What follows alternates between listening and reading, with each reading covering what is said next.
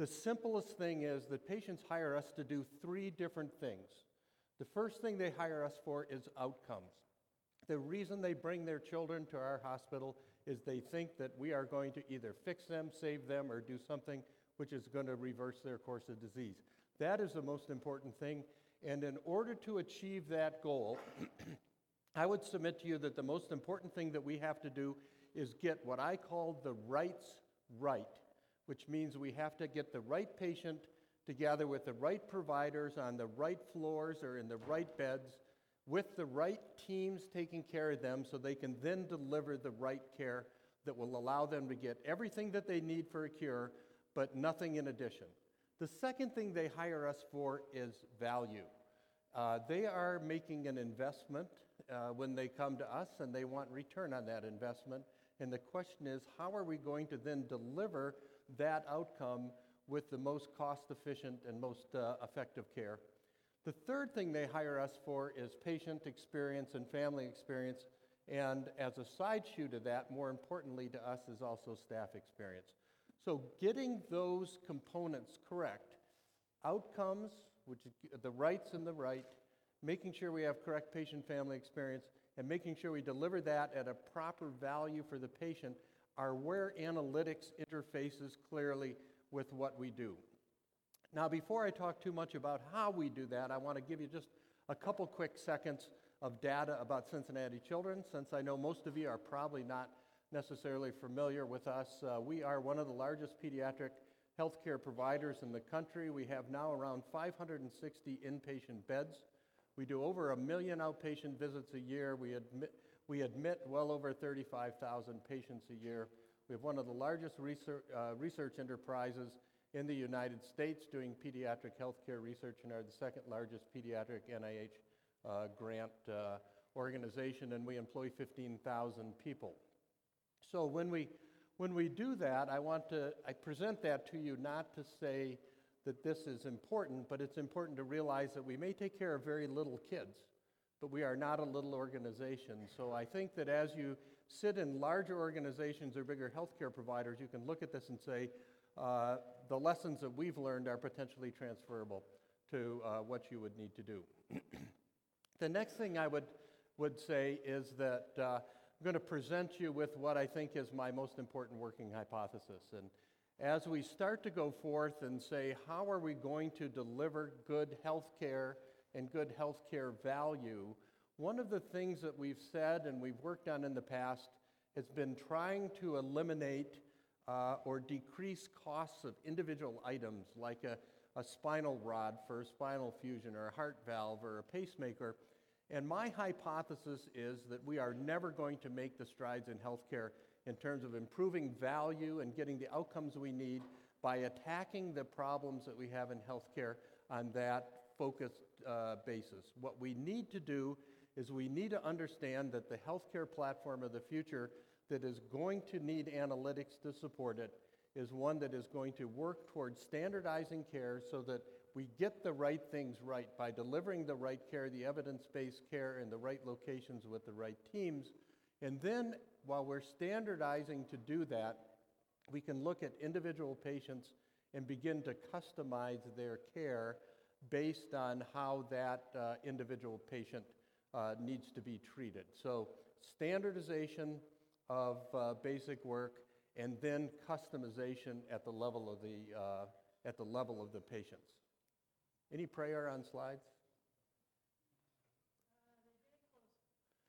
Getting closer. Pardon me? We can go to poll question 2 if that would be easier. Gotcha. Okay, poll question 2 in your application, session 6Q2. Where will the next breakthrough analytic change occur in healthcare delivery? Question or answer A, academic randomized controlled trials. B, patient-reported outcomes. C, rigorous standardization of best practices. D, multi-center collaboration. Or E, all of the above. All right, so we'll give this a few minutes. I'll turn it over to Jeff, who will talk us through the results. All right, it looks like some of the responses are coming through, so we'll give you about 30 more seconds. Sounds good.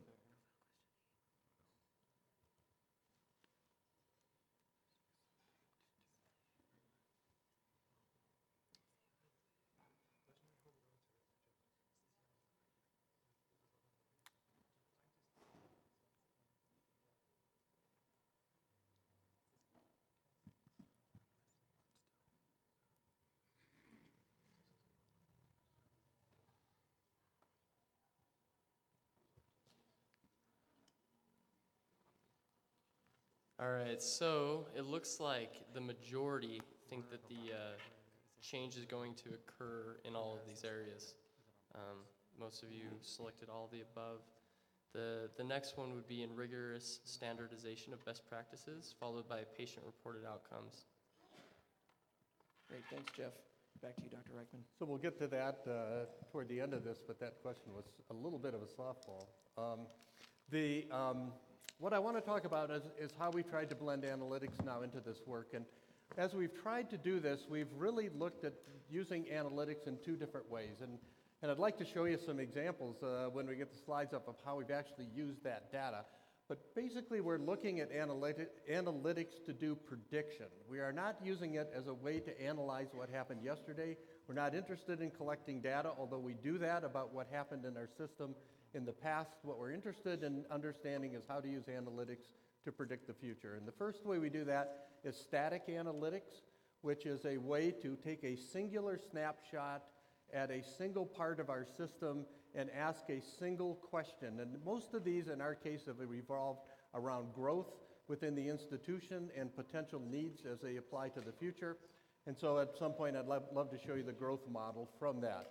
The second different way that we use this are dynamic type of analytics, which are really where the excitement is at. And this is how have we taken real-time data that we can get as a data feed into a system and use that and roll that out onto platforms which nurses and physicians can use at the bedside in order to both see situational awareness issues where they have potential risks on their unit, but also drive patient care. And that platform itself is one that is primarily internally built. I'd love to show you what some of the results of that were.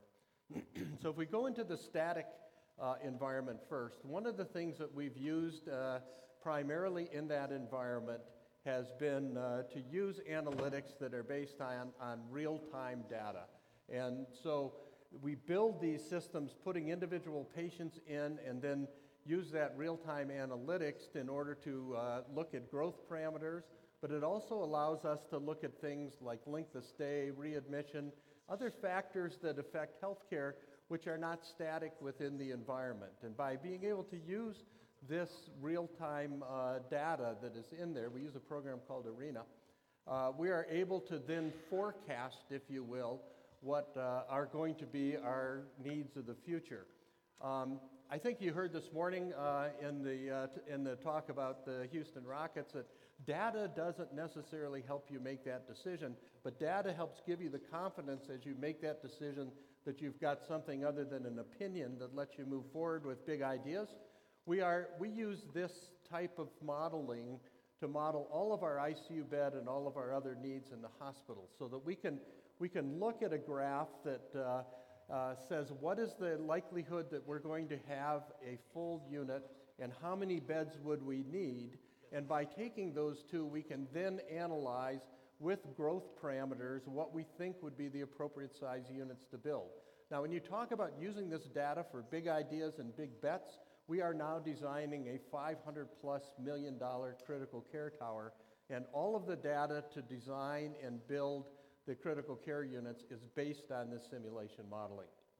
One of the neatest things about it, though, is that it also allows you to run what we call what-if scenarios, which are opportunities to take a unit and say, oh, there we are. Goodness. I'll zip you right over there. The other thing I should thank him for is finding a picture that looked like I was still 12. This is great. This is our arena model that we want to run in the what-if simulation models. This is what it looks like when you look at the output of this real-time simulation. And you can see that the different graphs here, these are 2, 5, and 7-year growth parameters. And it then allows you to look at a unit and say, well, if I build that unit with X number of patients, how many beds will I need? But it's an important thing to understand about these models is these models produce data, but they do not tell you how to make decisions. There's a decision matrix behind this that has to be based on the medical care equation to get the rights right and deliver the right outcomes. And in our world, one of our rules for the ICU is we never don't have an empty bed.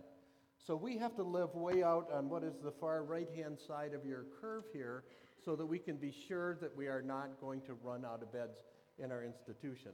When you run the what-if scenarios, this is a chart that looks at what would happen if we combined units. We run both a cardiac ICU and a pediatric intensive care unit, and you can see in the two first gray columns that these would all need individual beds, but if we combine the ICUs in the second from the last column there, we get efficiency, and that efficiency improves as we get more rigorous with our need to have an empty bed, which is our medical rule.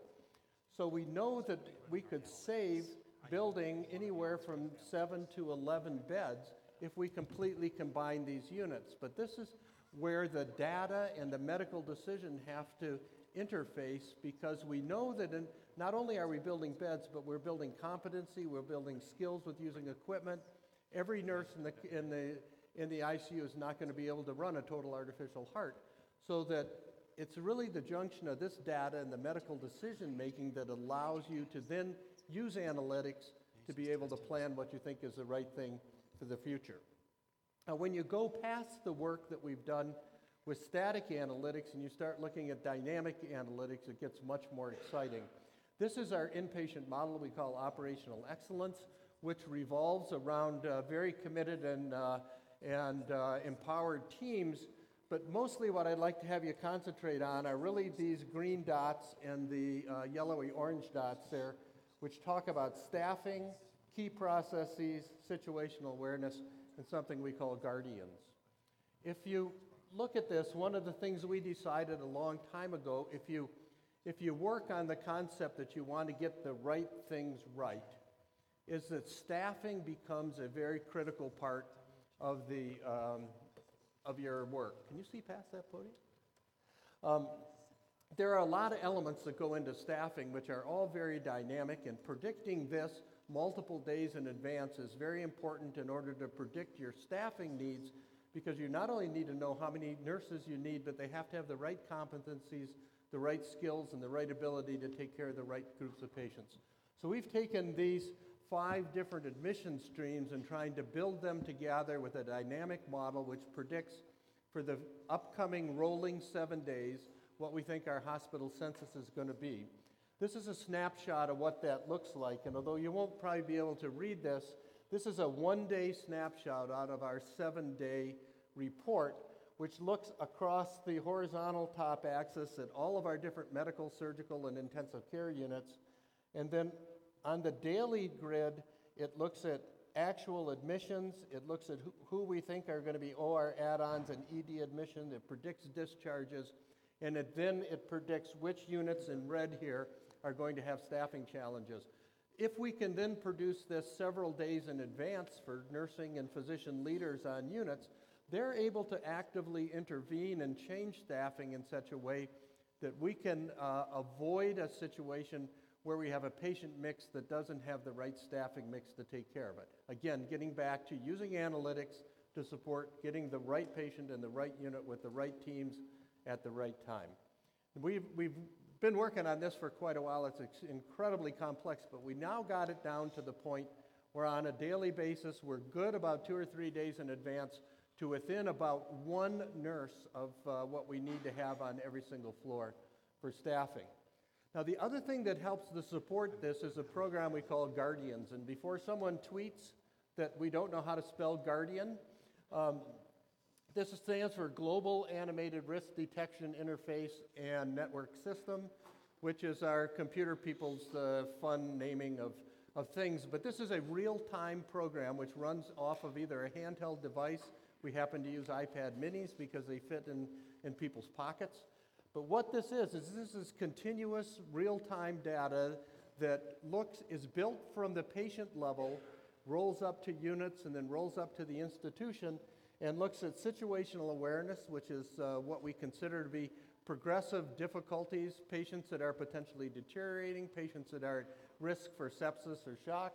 It looks at safety concerns, patient family experience, and flow-related abnormalities, so that if I run a unit, I can look at that and see active management plans for any patient that is at risk on my unit, and I can see updated data and updated laboratory reports and things to support ongoing care. The other thing we have in Guardians, which helps to support the right person at the right place, is a separate screen that deals only with flow. And on this screen, you can see that there are several units here, all on A5, which is our hematology oncology unit that day, which are at red, which means they're full. So looking at this in real time, we'll be able to identify which units are filling up, where we need different nursing competencies or skills, or how to transfer patients to secondary areas. This is all, because it's real-time data, it allows our safety officer of the day to have a single snapshot of every child in the hospital who has a safety concern, every child in the hospital who has situational awareness risks, and so we can stay actively involved with management of those children rather than being reactive to something that we found later when they start to deteriorate. So what has this done for us? It's allowed us to predict our patient demands and much better, so it's helped with staffing. Because we have tried to do ED predictions for admissions, we've now gotten them to be 70% accurate. They used to be about a coin flip. It encourages the staff really to predict and document, so it's helping to drive our high reliability culture, which is saying we want to predict and be resilient. It uncovers our scheduling and staffing issues and helps us have a single source where we can do this work. So the other thing we've learned doing this is I have a patient whose name is Amelia who's had 60 operations. She's 12 years of age. She has severe cerebral drainage problems as well as some other organ failure issues. But when we ask her what's important to you, what is important for you to let us know about taking care of you, her remark was sometimes even a simple procedure for me is not simple. And even though I'm having a simple surgery, it could be a very complex thing to take care of me. And when we put those all together, we said, you know, it's true. All these patients are in fact unique. But what she has pointed out to us is I may be very unique as a patient, but the problems that I have are not unique. And you should have standard ways to take care of these so that as you're taking care of me, I know even though I'm a complex person, I'm getting the best evidence-based care. So this has brought us to what we called key processes. And key processes to us are things which, first of all, we know that if we do them 100% of the time correctly, that we're going to have a significantly better result in terms of patient outcome and care. The second component of that is that we actually know how to do these. So we have a very scripted way to deliver on that key process, and we know that it will get the result. And so these are the sort of things we ought to nail 100% of the time every single day. This is our group of key processes that we have here for the operating room. What I'd like to talk about is one of our safety bundle compliance things, or our surgical safety initiative for surgical site infections. This is an interesting problem because when we started working on surgical site infections back in 2005, we had an analytics problem here. And as you heard Jim Collins say this morning, the enemy of great is good. And when we started working on this, in our institution, our surgical site infection rate was around 2.5 to 3 cases per every 100. Our problem was that was significantly lower than the national average, which was about 4.5 to 5 back in 2005. And so when I went to our provider group and said we want to work on this, first of all, they didn't understand the mathematics behind it because they don't think of patient care as mathematical equations. Second of all, they said, we're already better than everybody else is. Why are we working on this? Let's work on something else. The enemy of great is good. You can see the end of the graph there, so that you know the end of the story.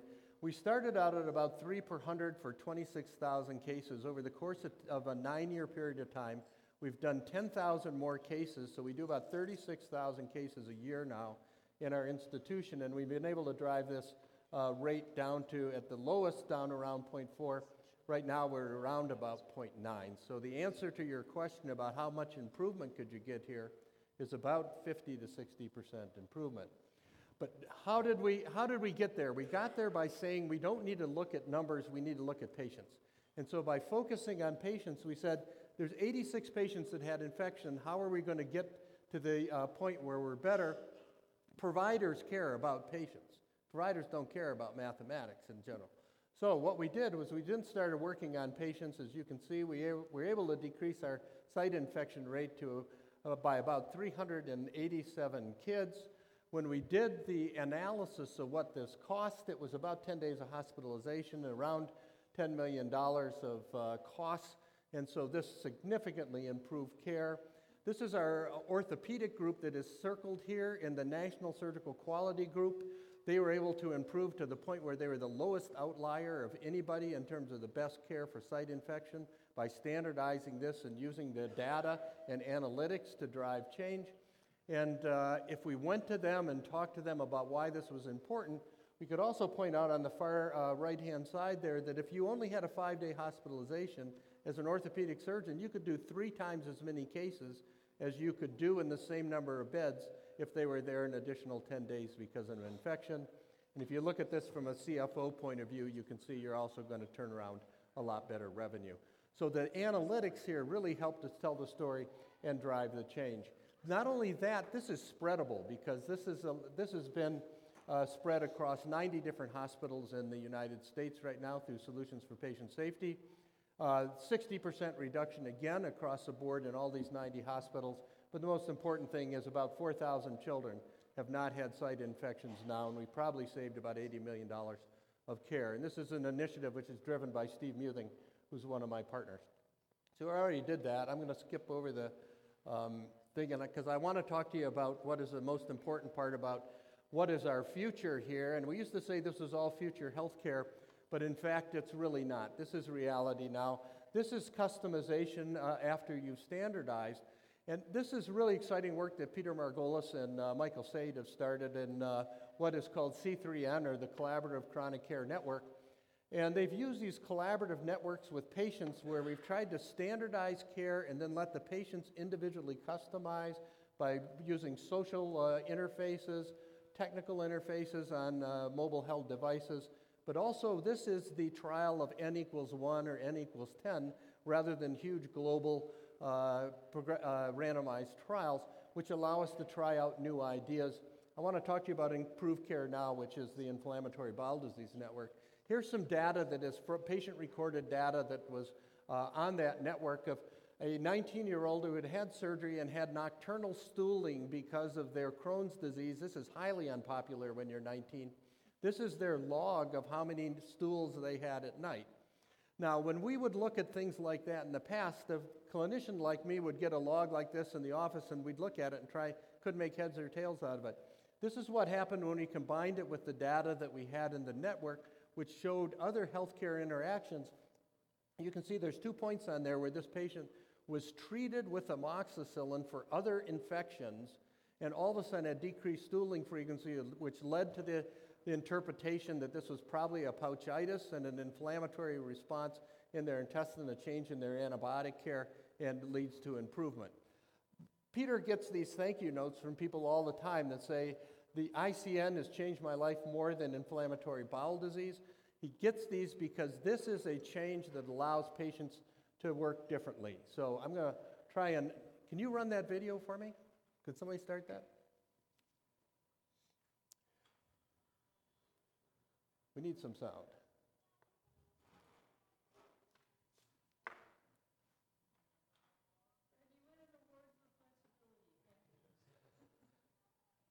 This is a little guy that's actually in the IBD network, and he's now an owner of his healthcare. He's also a teacher.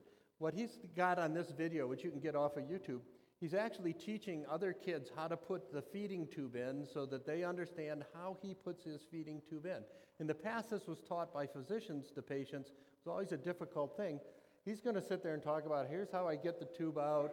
This is how I smell it to make sure it smells right. I make sure I put the right amount of goop on it. And this is the way that I'm able to put it in. So what he's actually doing now, he's not only engaged as an owner of his healthcare, but he's actually helping to change the way his healthcare is being delivered because of the fact that he is not only doing it himself, but he's going to then actively teach other kids how to do this.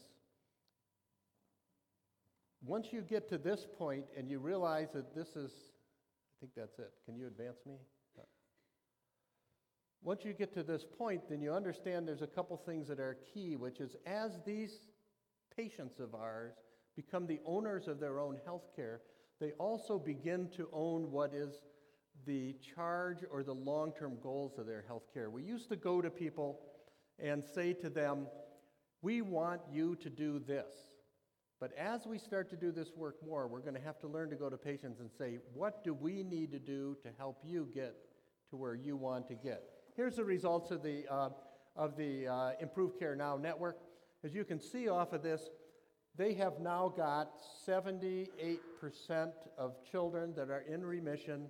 Over half of those have been in remission over a year. 90-some% of those are, 94% are off of steroids. They're growing normally. They have normal nutrition. These are results which are not achievable in any IBD single center around the country.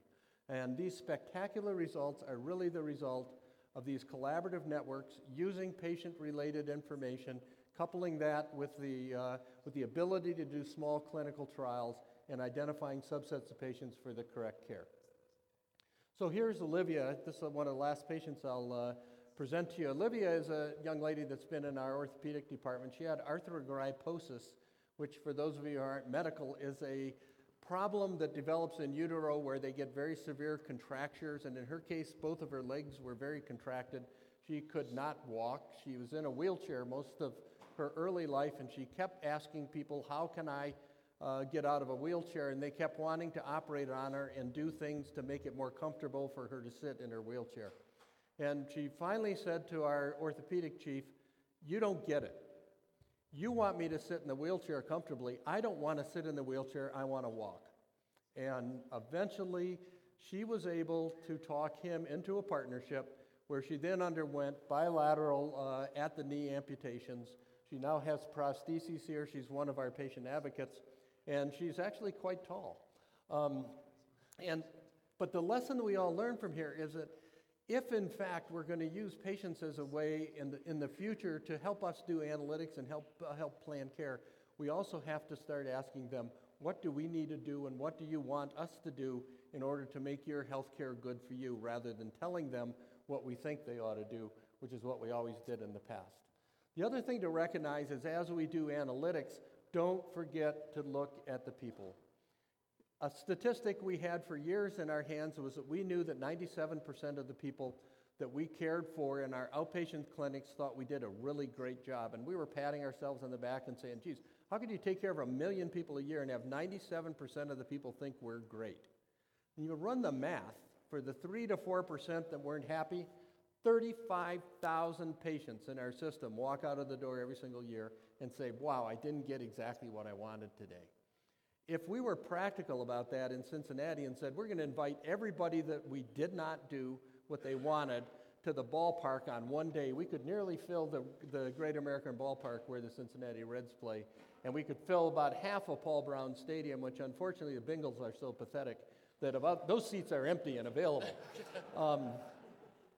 But this is another place where we've taken analytics and we've said analytics are nice, but let's transfer them into real live patients. And I don't think we can show this if we don't. It's all sound, so we'll skip that. And what I want to just finish out on is somebody asked us one day when I was giving a talk with our then chairman of the board, are you guys the best in the country at doing some of this? And I sort of looked at him and I said, I think you should answer that. And he had the best answer I've ever heard, which he said, we don't really know what we're the best at, and we don't really care whether we're the best, because what we're trying to do is every day we're trying to understand how to get up in the morning and be the best at getting better. And I think using analytics, trying to tie this data in and using data to help drive decisions, which are helping to set up how we're delivering healthcare, is helping us get to the right equation for patients, which is the right outcomes delivered at the right cost with the right patient and family experience. So with that, I'd like to say thanks. Sorry about the confusion for you guys over here. We couldn't see the slides. I think they're probably online. And thanks for the opportunity. I'd be glad to answer questions. I'll turn it back over to Mike. Wonderful. Let's thank Dr. Ryckman again.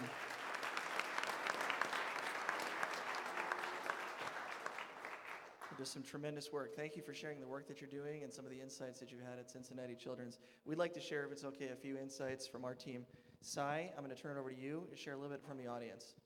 Thanks, Mike. You might be impressed. The most applause came when you sat down. He's not even listening. Sorry, when I sat down? That's not unusual. That happens at home. But really, the most impressive applause moment was when you described the right rights and being able to align the moments and the care that's needed to give the outcomes and allow these patients to own their care that they're getting. And I actually got emotional seeing that video, even though it wasn't sounded. Seeing that little boy do that was absolutely amazing. And I wish you could see my screen, but to describe what you're going to see is, as you did the poll response, most of you are beginning your journey on, we might get it, on analytics. So as a 1 to 3, 52% of you describe that you are beginning this journey. And as we go to the next group, is with the proper analytics and support, how much improvement could be achieved in infection prevention? This is an interesting thought. Right now, on a scale of 1 through 5, 1 being needs help, 5 being great, right now it's ranked as a 2 at 62.5%, where improvement could be made. Thanks, Mike. Thank you, Cy. It looks like we have about 7 questions. We probably have time to answer 3 to 5 of those. I'll go ahead and read from the most voted question, submitted by Josh Coramel. I had to open up the question here. What logistical, cultural changes did you have to usher in to get leadership to embrace and react to predictive data? I would start out by saying that we've been extraordinarily blessed by having very senior leaders at the level of the president, the CEO's office, and things which have embraced back in the early 2000s the idea that our key strategy for building and growing a hospital was outcomes and was delivering great care. It never has been a financial strategy, and as we believe that if we focused on outcomes and focused on delivering great care for patients, that the business would follow rather than trying to design a business that worked around delivering care. And so I would say that was the first thing. The second thing is we have internally taught a class that's called the Intermediate Improvement Science Series, modeled after Brent James's class here at Intermountain. And so we have now trained in our organization over 500 people in quality improvement and analytics, and they all understand what annotated run charts look like and control limits. And so we've gotten, if you will, now about 15 to 20% of our workforce, and more than that, if you look at it from a clinical point of view, are highly trained in analytics, so that it's made the journey easier, but the early days were really an uphill climb. Okay, the second most highly voted question. How long did it take for you to start seeing lower cost from your standardization efforts? Can I come back in a couple years and answer that question? We've seen lower costs immediately that are transferable to patients that are related to better contract negotiation, better supply chain management, and things like that, better drug costing. And we've passed those along. We passed along about $25 to $30 million worth of savings to our families last year. We had $50 million worth of savings across the institution. Our commitment, Jim Collins talked about BHAGs today, big, hairy, audacious goals. Our goal and our strategic plan for the next 5 years is to decrease our costs by 2% per year and make sure that we keep the cost of patient care at exactly the same or 2% less per year over the course of the next 5 years, while we improve outcomes by no less than 2 to 3% per year. So that I think we're just starting to get more sophisticated at looking at how we standardize regimens. We've done that in some of our highly complex procedures. Now we're starting to do it and going to providers for single payment for a lot of our simpler sort of things. Wonderful, thanks. Well, I think we have time for 2 shorter answers, I guess, not short of the nose, but short-ish answers to these 2 questions. This question relates to Mr. Collins. Let me bring this up real quick. Okay. How did you convince the good doers that we need to strive for great? I think that the short answer to that would be I agree with what Jim Collins said this morning. We work under the working hypothesis that everybody in our organization wants to deliver great care every day. So what we try and understand from the good people is if you're good and you want to get to great, what is in between? What's in that interface that we as administrators or myself as a transplant surgeon taking care of patients on the floor, what do I need to do to help make that interface from good to great easier so that you can do the work every single day that you need to do to get there, because we really truly believe everybody wants to deliver great care every day. Wonderful, thanks. There's one final question that I just wanted to ask because it was the highest voted question for probably the first half of the session, but it might be a longer answer. So if it is and you'd prefer to take questions offline, feel free to let us know. How do you integrate clinical, MD and RN, et cetera, and operational improvement using data analytics? How do you get them into it? How do you integrate them? So how do you get those groups working together is how I'm interpreting the question, I think. Let me try and interpret that. I would say that our base framework for every piece of work that we do in our clinical sphere of the hospital is engaged dual teams which involve a senior or experienced nurse and a senior or experienced physician. Every single floor, every single area in the operating room, our microsystems in the operating room are all run by those people. They are entrusted with the responsibility of running that part of the system and are accountable for the success. And what do we do to support them? We pummel them with analytics. We put things like guardians in their hands so that on a minute-by-minute basis they know exactly what's going on their floors and what to react to. And then we give them all the standard retrospective data like length of stay data or complications and things like that you'd get anywhere else. But what we're trying to move to is high reliability organizational culture, which is looking and predicting upstream, trying to analyze where our potential risks are and preventing rather than reacting to problems. And that's where things like guardians and other mechanisms like that come in place. So that'd be the short answer. Well, thank you again for your time. Let's give Dr. Ryckman a final round of applause.